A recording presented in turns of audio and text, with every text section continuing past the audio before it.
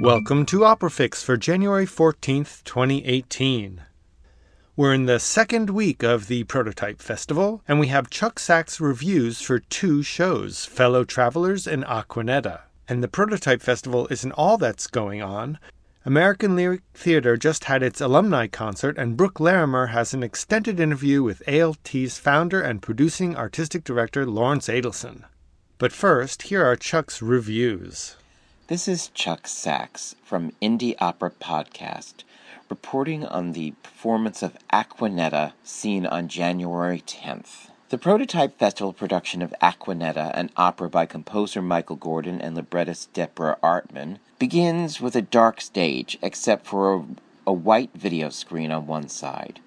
With no warning, the lights go out and the audience is plunged into darkness as our ears are assaulted by a driving, wild, hard rock-tinged prelude, while at the same time we are watching a creepy, unidentifiable image on the screen. Slowly, the focus on the image pulls out and we find that it's a blinking eye. The focus keeps pulling back until we are looking at the face of a young Latino woman. I, for one, was completely engaged by this production and score. It was exciting to realize that everything was being created live for the video, and the required amplification only added to the already edgy feel of this production. Except for two roles, the vocal sound is primarily female. Michaela Bennett as Acquanetta gives an unflinching performance laid emotionally bare, both by the camera that barely leaves her face. She soars, yodels, growls, and does it all superbly. Amelia Watkins as the brainy woman gives a bravura performance, intentionally overmoding as if for a silent movie.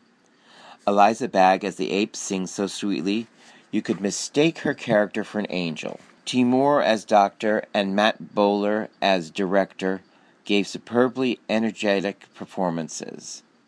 The 8-member female choir from Trinity Wall Street were well used throughout and sang heroically, even while lying in strange, broken positions covered in blood. We, the audience, are made to feel like voyeurs in a twisted world that perpetually rotates around Acquanetta, catching glimpses, but never the full picture of her world, until the final coup de théâtre, when her whole world breaks open, and we see what she sees. Fellow Travelers by composer Gregory Spears and librettist Greg Pierce is an emotionally engaging, highly melodic, and thought-provoking new opera. Prototype Festival is presenting the New York premiere in tandem with the John Jay College of Criminal Justice and the American Composers Orchestra.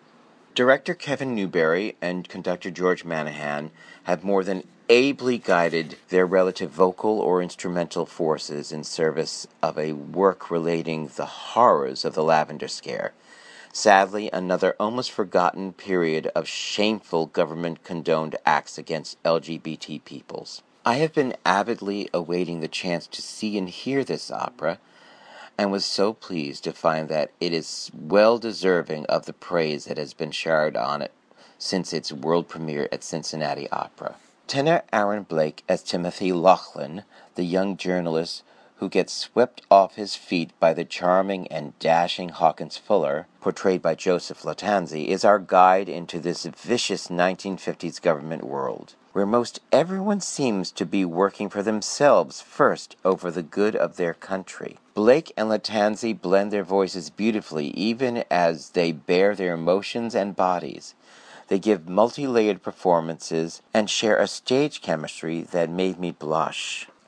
The only character that appears to have a true moral center, though, is Mary Johnson, Hawkins' assistant in the State Department, and his best friend. Devin Guthrie gives a warm, lyrical, yet fierce performance as Mary, who quickly befriends Timothy and does her best to steer him towards a safer path. Even as one roots for a happy ending for Timothy and Hawkins, we know they live in a period of history that wouldn't allow that to happen for them. I wish I could say that our country has come so much further forward in respecting the privacy and rights of all its citizens, but sadly, that seems impossible as certain forces in our government try to roll us back to the truly not-so-good old days of the 1950s.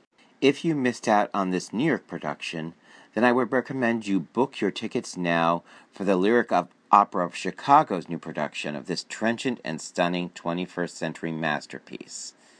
This is Chuck Sachs for Indie Opera Podcast. And now we join Brooke Larimer for an on-site interview with ALT's founder and producing artistic director, Lawrence Edelson. This is your 10th, you're doing like a retrospective 10-year... So this year is the 10th anniversary of the Composer Librettist Development Program. Right. ALT was founded in 2005, but the CLDP was launched in 2007. Okay. So this fall was the 10th anniversary, the start of the 10th anniversary season. Excellent. How's it going so far? Great. Good. It's a busy season. Yeah. We accepted a new group of resident artists this fall. We have 3 composers, 3 librettists, and for the first time a dramaturg apprentice. Which Excellent. is a really unique addition to the program. Yeah. That we had identified, yet another void in the training of, our operatic writers or those involved in the development of new work.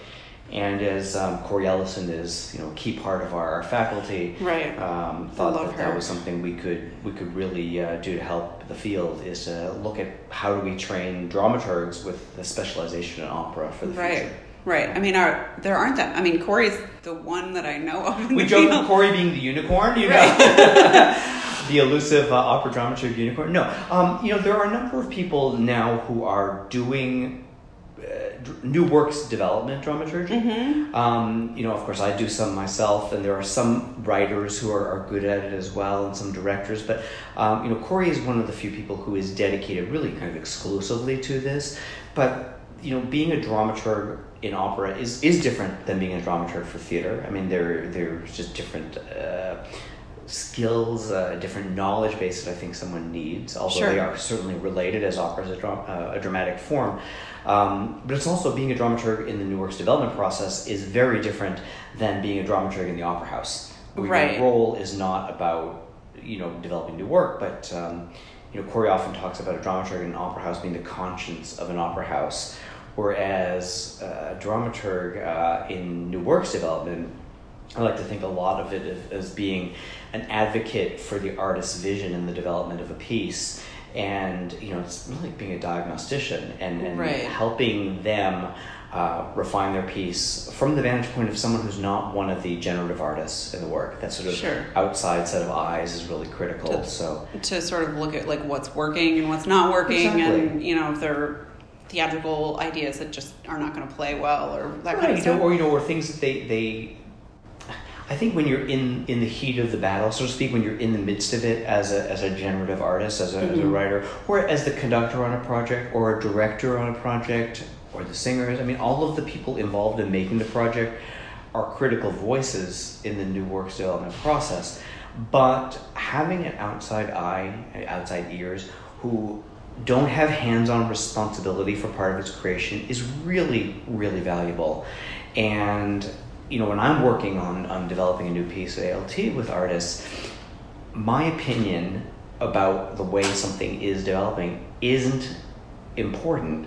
It is the writer's opinion. It's their version of the work. We're not, not commissioning me to write the piece, but commissioning them. And so I think of my job being to try to help them facilitate their best vision of their work. And I think sometimes artists who are involved in a piece, whether it's a director or a conductor, their vantage point is just a little bit skewed. Not that the things they have to say aren't valuable. Of course they're valuable, and we want that as part of the process. But having sort of a really neutral platform to discuss certain elements of the pieces, it can be really valuable. That's great. Yeah. Really interesting. Yeah. And so what is the dramaturg, I can't recall her name, although I did read it. Antigone. Okay. So what is her background that brought her to this? She has a singing background and directing background as well. But, the skills in developing a dramaturg are many. It's not only understanding for opera the musical and theatrical sides, but it is a people's skill process. You're dealing with personalities. Sometimes you're a parent. Sometimes you're a psychologist. Sometimes you're a curator. I mean, you're helping to facilitate communication between the artists involved in making a project. And so while in the program, Antigone is having the opportunity to study musical dramaturgy, but then Corey is working with her a lot on developing the people skills that make a great dramaturg. And that's actually the hardest part. Yeah, I would imagine. And it is something that can be developed. And sure. I think I'll use myself as an example because, of course, I'm a stage director, and a stage director is an interpretive artist. Right. A dramaturg is not an interpretive artist. So when I'm working in the capacity of a dramaturg, I have to actually turn that part of my stage director brain off because I'm not there to interpret and put something up on stage. Right. You know? And I think that what we're trying to develop is to hone a skill set which exists in somebody already. Obviously, she was accepted into the program, right, of course, because so we thought something. Gifted, right. Yeah, she's very gifted. She's very talented, and very excited to be working with her. But finding a way to use your existing skills to serve a different means is really critical in becoming a strong dramaturg. Right. I think Corey is one of the few people who, she's kind of opera Switzerland. We joke, she's so neutral in conversation. She's sort of a mediator. Exactly. Yeah. And that's really, really important because, I said it's not about my opinion or a dramaturg's opinion. It's about helping to facilitate the conversation to get the best version of what the creators are after. So that's what the program is for her. And this is actually the first and the only program now in the country that is helping to mentor opera dramaturgs. There are theater dramaturgy programs, but this is the only program for an opera dramaturg. That's great. Yeah. Thank you for making that space available. It's an experiment this year, but it's something we're definitely going to be continuing. That's great. That's fantastic. So tell me a little bit about, this is the 10th year of the Composer and Librettist Development Program. Right. What were the first 2 years of ALT? So I started the program with the intention of creating this idea of the CLDP. Mm-hmm. The idea to start, originally I thought, I wanted to start a company that would produce new work, and I founded the company, and I got my 501c3 status. I was just finishing my master's degree in arts administration. As I was doing my master's, my master's thesis really ended up sort of becoming a strategic plan for ALT. Okay. And one of the things that I identified, and it was actually in a conversation over vodka with Mark Adamo, is that there wasn't the same sort of opportunities for composers and librettists to hone their skills for writing opera as there are for young singers. And the same sort of thing didn't exist for writers. Right. And when I was thinking about starting a company that would produce new works, I was looking at statistics and how many new works are being produced, how often are they getting produced again. I would go see so many new works and I'd be like, wow, why are these so bad? Right. Even by people who were, great playwrights or right. great symphonic composers, what is it about people who clearly are talented, but who aren't harnessing the expressive potential of opera to tell their stories? Right. And I really thought it boiled down to the fact that there wasn't an opportunity for them to hone their skills in a way that was really dedicated to operatic storytelling. And something like that doesn't exist in conservatory settings. I mean, it's remarkable when we talk to composers and librettists in the program, who have advanced degrees, doctorates in some cases, and this type of stuff we cover in ALT, they've never been exposed to before. That's and amazing. So it really filled the void. It was the first full-time program to really mentor composers and librettists together, where the librettist is equal to the composer. That's something that's very important to me. Yes, of course. You say of course, but it's not of course for a lot of companies. But still. That's really interesting because I feel like with recently, like I will say in the last 10 years, directors have become more and more important in the producing of opera, right? It used to be all about the conductor. And so it strikes me that obviously then the libretto would be gaining importance. Well, if you look at music history, there was a point in time in history where the librettist was printed first in bigger, bigger letters than the composer. Sure. The star was the librettist. Right. I'm just looking for equality. Right. I talk to Mark Campbell a lot about this as well. It's remarkable. You'll go on websites at opera companies and the librettists of pieces won't be listed. And I sort of understand where they comes from. I don't agree with it, but where it comes from in a Carmen, it's Bizet, or right. Marriage of Figaro is Mozart. But Marriage of Figaro wouldn't be Marriage of Figaro if it wasn't for Da Ponte as well. Of course. Yes, of course. And so I feel like we in the field really need to take a look in the mirror and say, why are we not acknowledging the contributions of our librettists? Because especially, historically, of course, but especially with what's happening now, we have this incredible group of librettists that are contributing to the canon, and we would be nowhere without them. Right. And it really actually pisses me off when I see companies that don't give credit to the librettists. Of course. Yeah. And so sorry, that's my little rant, I know, but really I think you're right. And of course, I think about librettists in like new works. And usually, they're listed in new works, but because the license agreement says they have to. But I'll tell you, there's been many times, and I won't say companies, where we'll license a piece we've developed, and it says very clearly, the librettist must always be credited when the composers, and the same font and size and everything. Right. And they say it's Fred Flintstone's opera, the composer's name, whatever, Right. But they don't mention the librettist Barney Rubble. It's like right. They just don't even think of it. And I have to call them up and say, oh, by the way, I noticed on your website that you didn't mention, the librettist was inadvertently, I try to be very politic, was inadvertently left. We'd really appreciate if you make sure that gets corrected. That is fascinating. I shouldn't have to make those calls. No, and that is fascinating, especially for companies that are doing new work who have to understand that that's a collaborative process. It's getting better, but we still have to address it. Yeah. And it happens in press. Press release comes out. The press release lists who the opera's by. Right.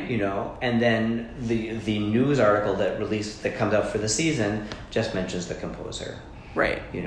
Can you imagine what would happen if a press release or a news article came out announcing an opera season and only the librettists were listed and none of the composers? There would be heart attacks all over opera land. Right. So, and again, this is not me. I'm absolutely not, trying to, belittle what the composers' contributions are, of course. No, of course. But I think that, listen, opera is a musical theatrical form. And we went down this road, and because I was saying that at ALT, the amount of attention we give to the training of librettists is absolutely equal to the composers. And in fact, the librettists take all of the same classes as the composers and vice versa. So the composers are taking the lyric writing classes and the structure, for libretto structure classes. Right. And vice versa, the librettists are taking the classes that are more geared specifically to the composers. Because we want the writers to be able to learn how to speak each other's language as strongly as possible, so that when they start developing works together, they can look at their collaborations not isolated, but not from just their own portion of the project, but how what they do is really integrating with their writing partner. That's great. Part of this season is bringing back successful projects from past years. Yeah, a couple of years ago, we started an alumni concert series. One of the challenges, I think, with ALT in terms of building public awareness and building support is that so much of what we do takes place behind the scenes. Right. We wanted to provide opportunities to celebrate some of the success of our alumni. And, we have alumni who are now writing pieces. They're being done all over the country. Mm-hmm. And we wanted to show the scope of their accomplishment, and many of these pieces actually have not been performed in New York City. So we started this series, and actually this Sunday we're doing a concert. We do one of these a year now at Merkin Concert Hall, and we're featuring 3 works on this particular concert. One by Ricky and Gordon and Royce Vavrick. Mm-hmm. Ricky is not an alum of the program, but Royce is. Yeah. And Royce was actually in the first season of the CLDP. Okay. And has, of course, gone on to be one of the most prolific and amazing librettists in the world. Yes. So we're doing The House Without a Christmas Tree, their piece. We're doing a piece called Albert Nobbs, which is being developed by Patrick Saluri and Deborah Brevoort. Both of them are alumni of our program. And a children's opera that was commissioned by Houston Grand Opera called Monkey and Francine in the City of Tigers by Kamala Sankaram and David Johnson, both also alumni of our program. Excellent. So, 5 of the 6 artists are alumni, and the pieces could not be more different in terms of their subject matter and musical style. And it's just an opportunity to showcase in New York some of what our alumni are out in the world doing. Is there anything else you want to tell us or tell the listeners? Sure. Well, with this 10th anniversary celebration, we have this new group of artists, our composers and librettists who are in the program. The composers, I should say who they are because they're amazing and very talented. Lilia Ugay, Shuying Lee, and Andy Tierstein. And the librettists, Julian Crouch, Lorene Carey, and Lila Palmer. The 6 of them are this winter and spring working on a one-act opera project that is guided by Mark Adamo as their mentor. And we'll have 2 public events where the audience can sort of get a look into the process. One is something we call the Living Libretto. It'll happen at the National Opera Center. Okay. And it's a libretto reading and a discussion on the development of outlines in the libretto phase of a piece. And that will happen in March. And then in May, we'll be back at Merkin Concert Hall, and we'll be performing these 3 one-act operas in concert with piano. And going to both of these events is a really interesting way to sort of track the progress of these pieces and to gain a better understanding of how new operas are born. That's very cool. Check out altnyc.org. Get our performance dates and absolutely times. And I hope people come and check out what our amazing artists are doing this season. Excellent. Thank you. Thank you for listening. And that's OperaFix for this week. Thank you for listening.